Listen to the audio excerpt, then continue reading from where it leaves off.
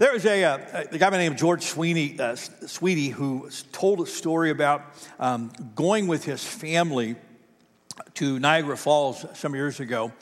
And he said it was in the early spring, and the falls were still coming down with ice, floating down over the falls, down the river and over the falls. And he said as he was watching, he said it was so fascinating because these big chunks of ice had fish that were frozen in the ice. And he said, of course, there were birds flocking on these ice from everywhere. And he said it was just so fascinating watching these birds ride these chunks of ice, all the way down to the edge of the falls. And then when they got to the edge and the ice started over the falls, then the birds would fly away. He said, but as he was watching, he said there was this one seagull that was just really boring down on a piece of fish. And he said as the chunk of ice got to the edge, said the chunk of ice started over, and he said the gull started to take off, but its talons had actually got frozen down in the ice. And he said, and for just a moment, he said the gull actually lifted the piece of ice up just a little bit as it started to fly, but then the ice was just too heavy. And he said the gull just went down over the falls with this big chunk of ice. Sometimes you have to learn how to let go. Let that thought camp with you for just a moment. If God was going to ask you to let go of something today, what would that be? What is it in your life that you're holding tenaciously onto that if you don't learn to let go, it's going to take you to places you don't want to go and maybe even disasters that you don't want to be a part of?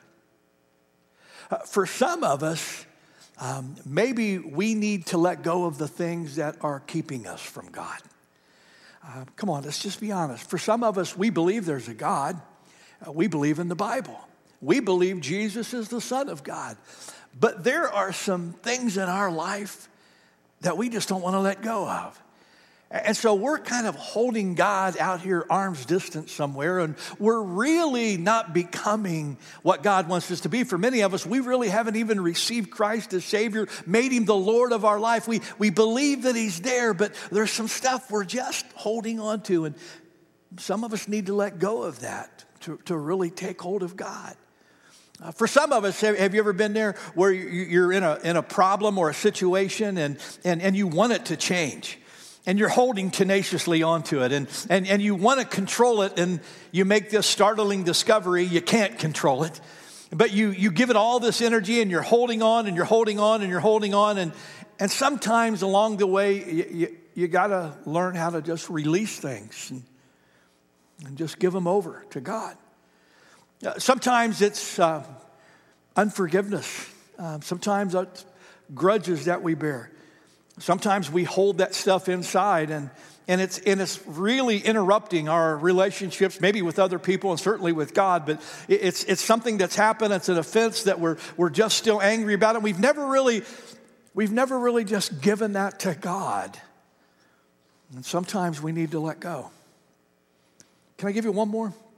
This is the hardest one. People. Some of us have some people in our lives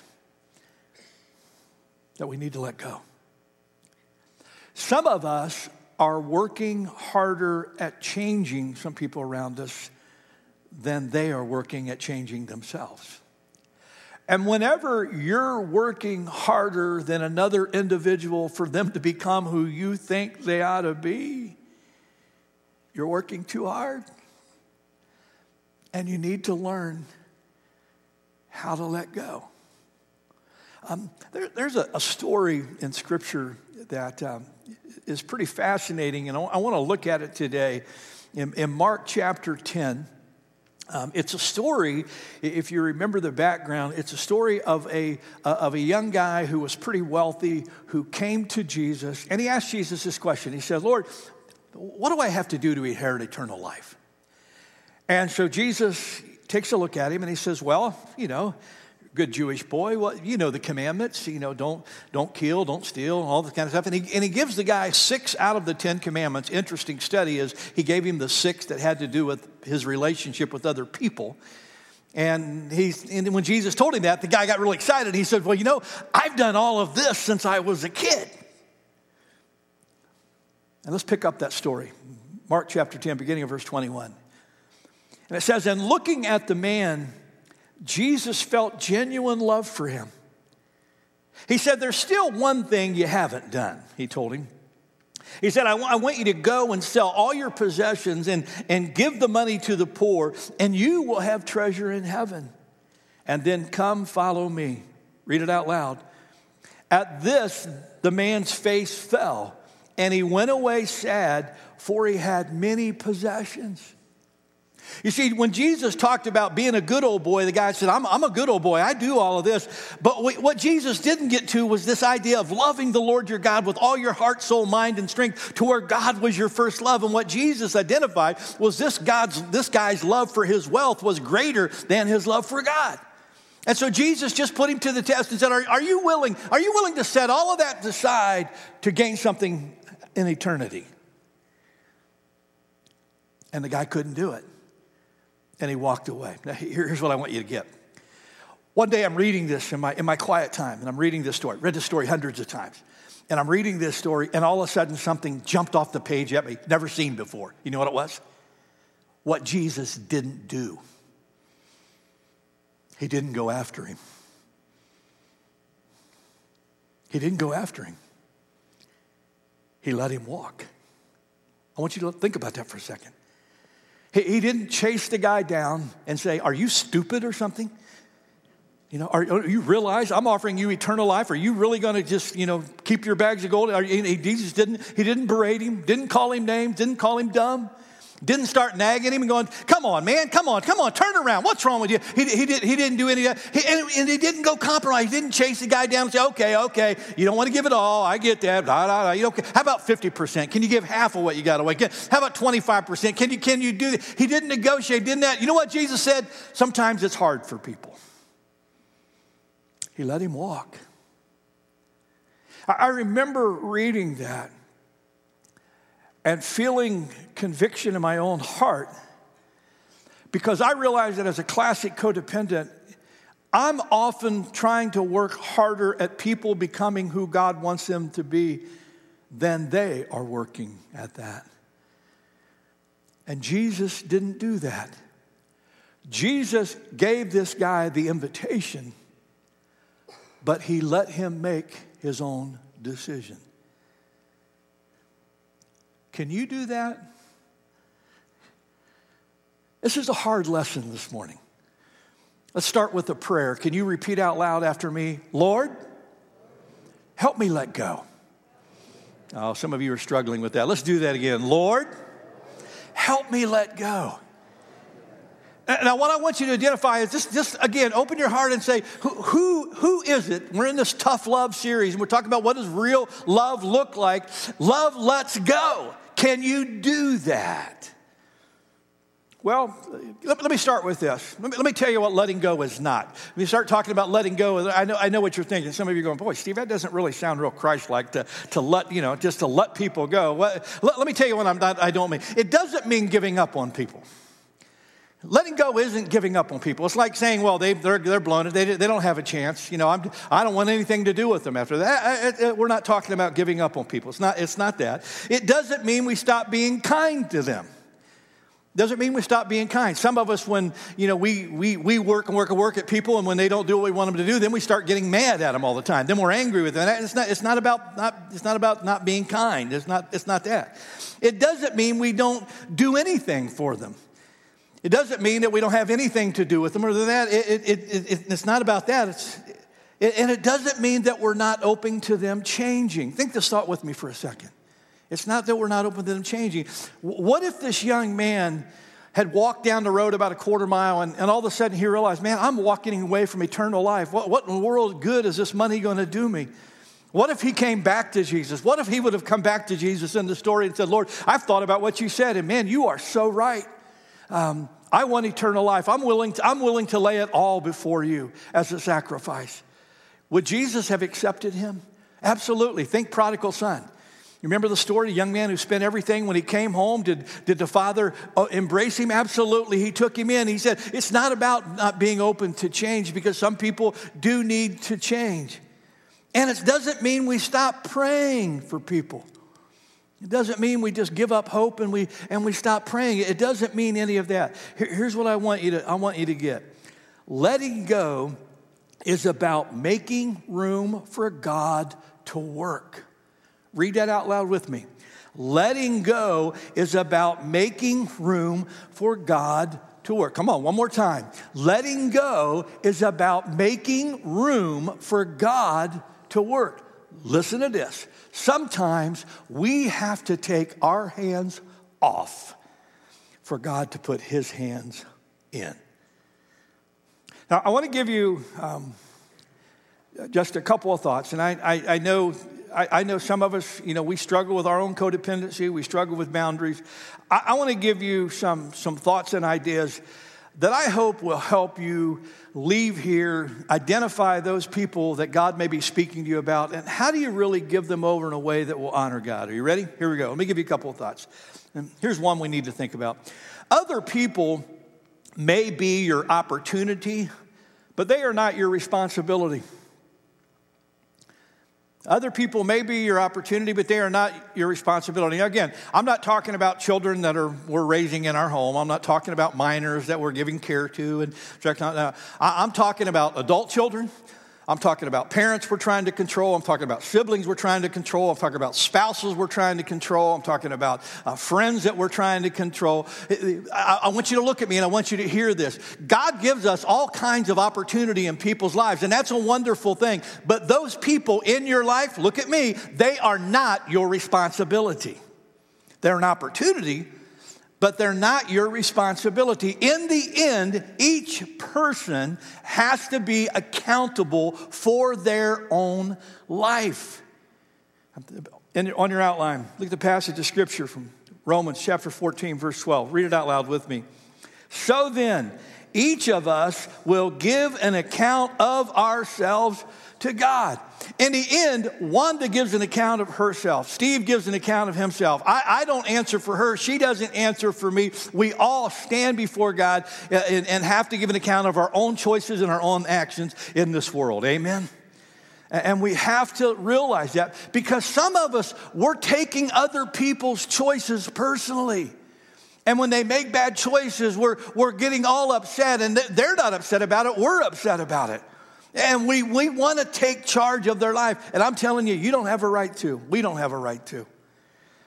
That's why I put that on your outline. Never make another person's choices about you.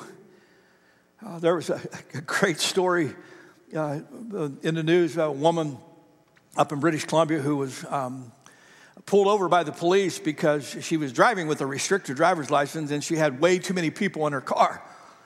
And when the police officer pulled her over and said, what are you doing? You got a restricted license anyway, and you got all these people in your car. This is really unsafe. And she said, well, I'm the only sober one in the group. And he goes, well, that may be, but you may not be driving drunk, but you're driving with all these people hanging all over the place. This is not safe. If another car hits you, somebody's going to get hurt. You can't do that. And that whole incident, because of that, ended up costing her driver's license. She had to forfeit her driver's license. A couple weeks later, she gets pulled over again. Same thing. And the police officer says, wait a minute, you don't have a license now, and you're driving with all these people in the car. And she said, I was the only one not drunk. And the officer pulling this up, and he's looking at it. He said, you just got pulled over for this just a few weeks ago. You don't even have a license because of that. And you may be the only sober person in the group, but maybe it's time to get better friends. You see, ministering to those friends is an opportunity, but they're not her responsibility. She was paying the price for them. And there's some of us, we can identify with that story because we're suffering for other people because we're not letting them suffer for themselves. Now, this gets me to my second thought, and this one's going to hurt a little bit. Sometimes, as we're thinking about being helpful to other people, sometimes our helping is actually hurting, disguised as good deeds. Sometimes our helping is actually hurting, disguised as good deeds. Sometimes, what if I told you that all of this energy that you're putting into care for somebody else, to intervene in their life. What if I told you that all of that intervention that you're doing, what if I told you that a lot of times what you're doing, you're actually helping them stay in the predicament that they're in, and that you're actually blocking the work that God wants to do? What if I told you that sometimes what you think you're doing out of a kind heart is actually just helping them stay unhealthy? How many of you have ever been corrected by God? Anybody? It's not pleasant, but you know why God does it? Why does God correct us? Because he loves us. You don't believe it? It's right there in the Word. Look at Proverbs chapter 3. My child, don't reject the Lord's discipline. Don't be upset when he corrects you. Read it with me. For the Lord corrects those he loves, just as a father corrects a child in whom he delights. Now, you got to understand some differences, and this is where you got to be discerning and prayerful, okay? Because you need to understand the difference. You need to understand the difference between empowering and enabling. Empowering is where you're helping a person really take a step up or a step forward in their life. Enabling is where you're just simply helping people stay in the unhealthy patterns that they're in. I'll give you a personal example. Many of you have heard me share my story of growing up in a family of addiction. And I've had family members who, because of their addiction, were often down financially. And I had one particular family member that used to borrow money from me fairly frequently. And one time after loaning them money, God spoke to me, and here's what he told me. I'm not helping them. When I give them money, all I'm doing was this. I'm paying a bill for them because they're using their money on drugs and alcohol. And all I'm doing by paying that bill is helping them have more money to spend on drugs and alcohol. And it was a horrible moment when I realized I'm not helping them. I'm not being kind to them. I'm a part of their problem because I'm helping them stay just like they are. There's a difference between helping people and bailing people out. There's a difference between helping people and bailing people out. Some of you have heard me share the story years ago when I lived in Pennsylvania. I drove over to Ohio to visit my parents, and I got there that morning about between 10 and 11 o'clock, and I came in. My mom was sitting at the table drinking coffee, and she had bags under her eyes and looked like she had been up late. And I said, Mom, what's going on? You look tired. He said, well, I had to go down to the jail last night and bail my nephew, her grandson, had to go down, bail my grandson out of jail. And I said, why? Well, he got picked up. He was driving intoxicated. He got picked up for this DUI. They put him in jail, and he called me, and I had to go down and bail him out. I said, you had to go down and bail him out of jail. She said, yeah. I said, somebody came in your house, put a gun to your head, and said, you will bail your grandson out of jail. And she said, well, no, but I couldn't leave him in jail. I said, why not? Why not? As long as he believes there are no consequences for his actions, why should he change? There's been a whole study done on what's been described as lawnmower parents who plow a path for their kids and never let them experience the consequences of their choices. And they grow up to be adults believing that they can pretty much do what they want because there's not going to be any repercussions along the way. And I'm going to look you in the eye and tell you, we're not helping our kids when we do that. We're crippling them. There's a difference between giving grace and teaching irresponsibility. I'm not talking about never giving grace to people. That's not what I'm big on grace. God is big on grace. But there's a difference between giving someone grace because they messed up this one time and letting them make the same mistakes over and over and over again and just passing that off. That's not grace. That's teaching them they can be irresponsible. A few years ago, California, there was a guy by the name of Rene Fernandez who was picked up for a DUI. When he was brought before the judge realized that this guy had had multiple DUIs through the years. And in fact, this was the second time he had been pulled over in 3 months. And as the judge dealt with him, the judge said, I'm going to sentence you to 6 months in prison, which kind of took the guy's breath away. But then he said, you know what?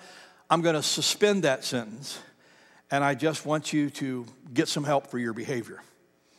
And he let him go basically without a penalty.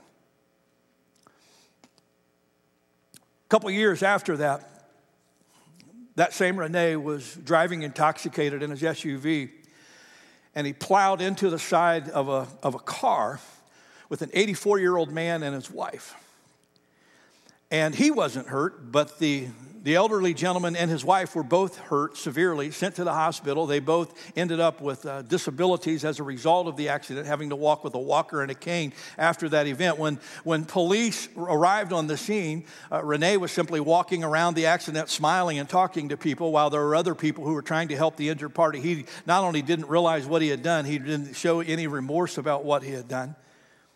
Now, the staggering piece of all of this was that 84-year-old man that he crashed into in that car was the same judge who had just suspended his sentence when he had appeared before him.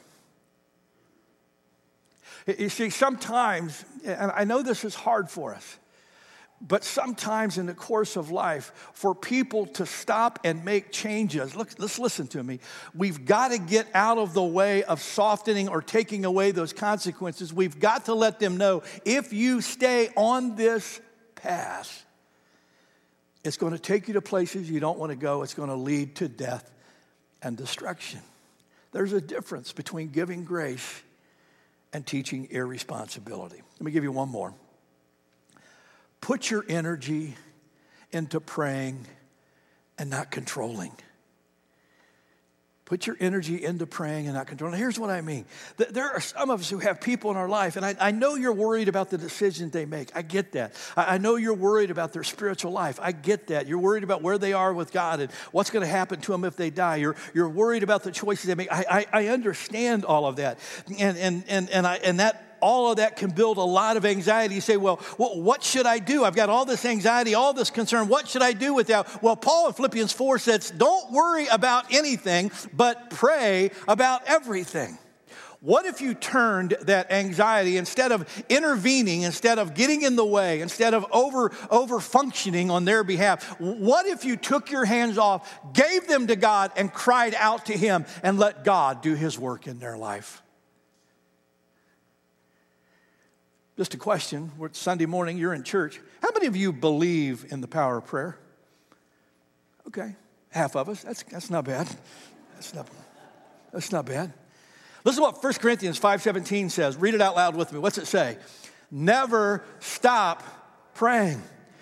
James 5:16. Look at what it says. When a good man prays, great things happen. Well, Pastor Steve, I got all the things. Okay, do what I do. I walk when I pray.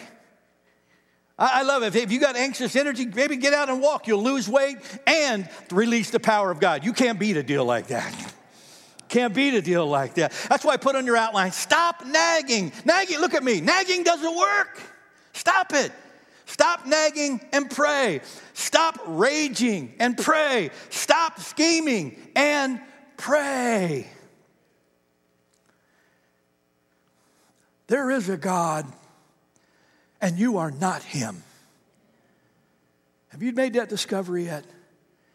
Look at me. I love you. You can't change a single human being. Stop being God. Let God work. That's why you need to pray.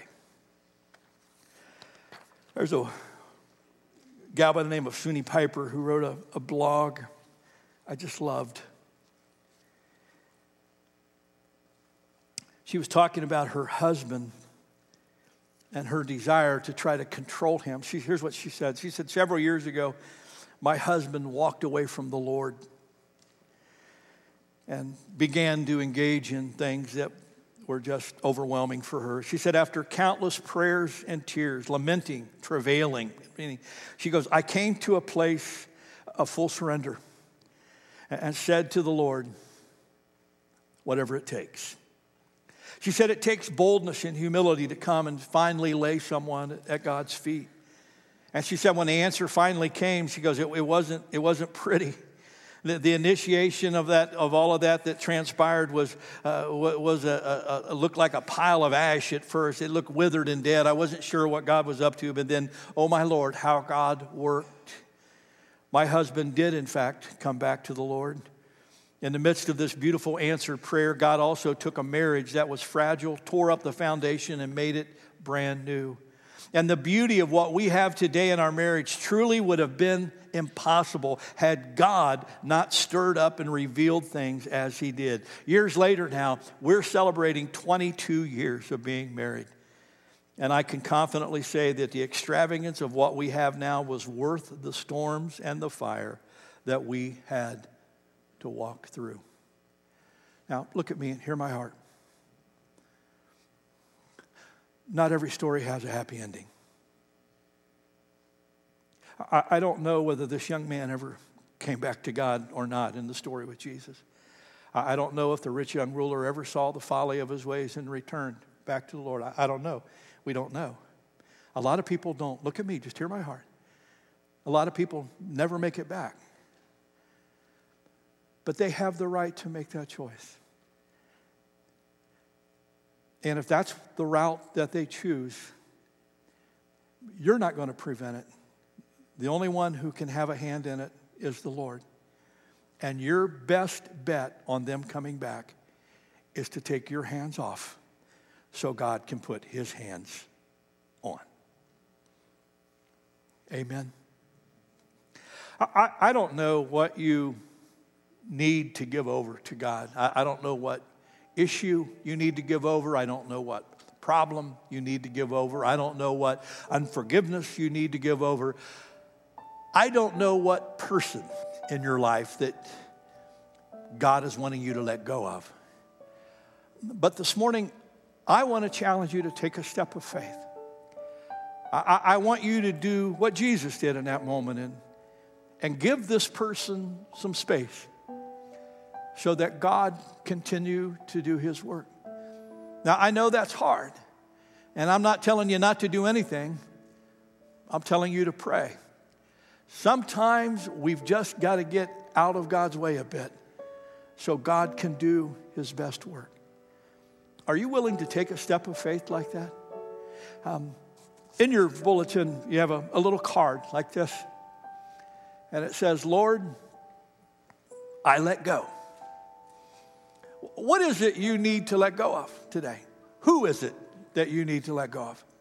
Here's what I want you to do. And Rachel's going to lead us in a song in a second. But as she does that, here's what I want you to do. On the back of that card, I just want you to put down whatever it is you need to let go of. Whatever problem, issue, person, whatever it is. I want you to write it on there. And then while we're singing the song, I want you to come and I just want you to put it in this basket that's right here on the table. And the reason I use that basket, when I was writing this message, I thought of Moses. Remember the story of Moses? When Moses was born, the Egyptians were killing all the baby boys. And Moses' mother knew that if she held on to him, sooner or later they were going to discover him. And they would kill him. So she did something that was really hard. She put him in a basket.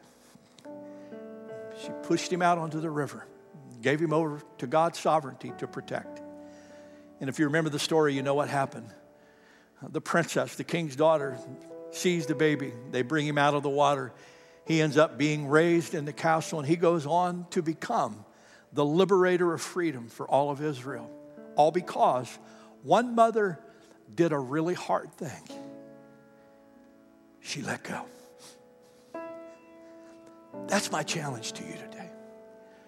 we're going to sing. Whatever it is you need to let go of before God, write it down, bring it forward. After the song, I'm going to pray and ask God to work. Father, we put in this basket today all of the things that are heavy on our hearts, things that we have tried to control that we know we can't, problems that are bigger than us, unforgiveness that we've been holding on to, issues with you that we've allowed to get in the way, and Lord, a whole bunch of people who are dear to us. In this basket are our children that we wish so badly we could make choices for. We wish we could change their mind and their heart, but we can't. They're our grandchildren. They're our parents. They're our brothers and sisters. They're our good friends. And they're our spouse. Father, sometimes, quite frankly, I hate free will.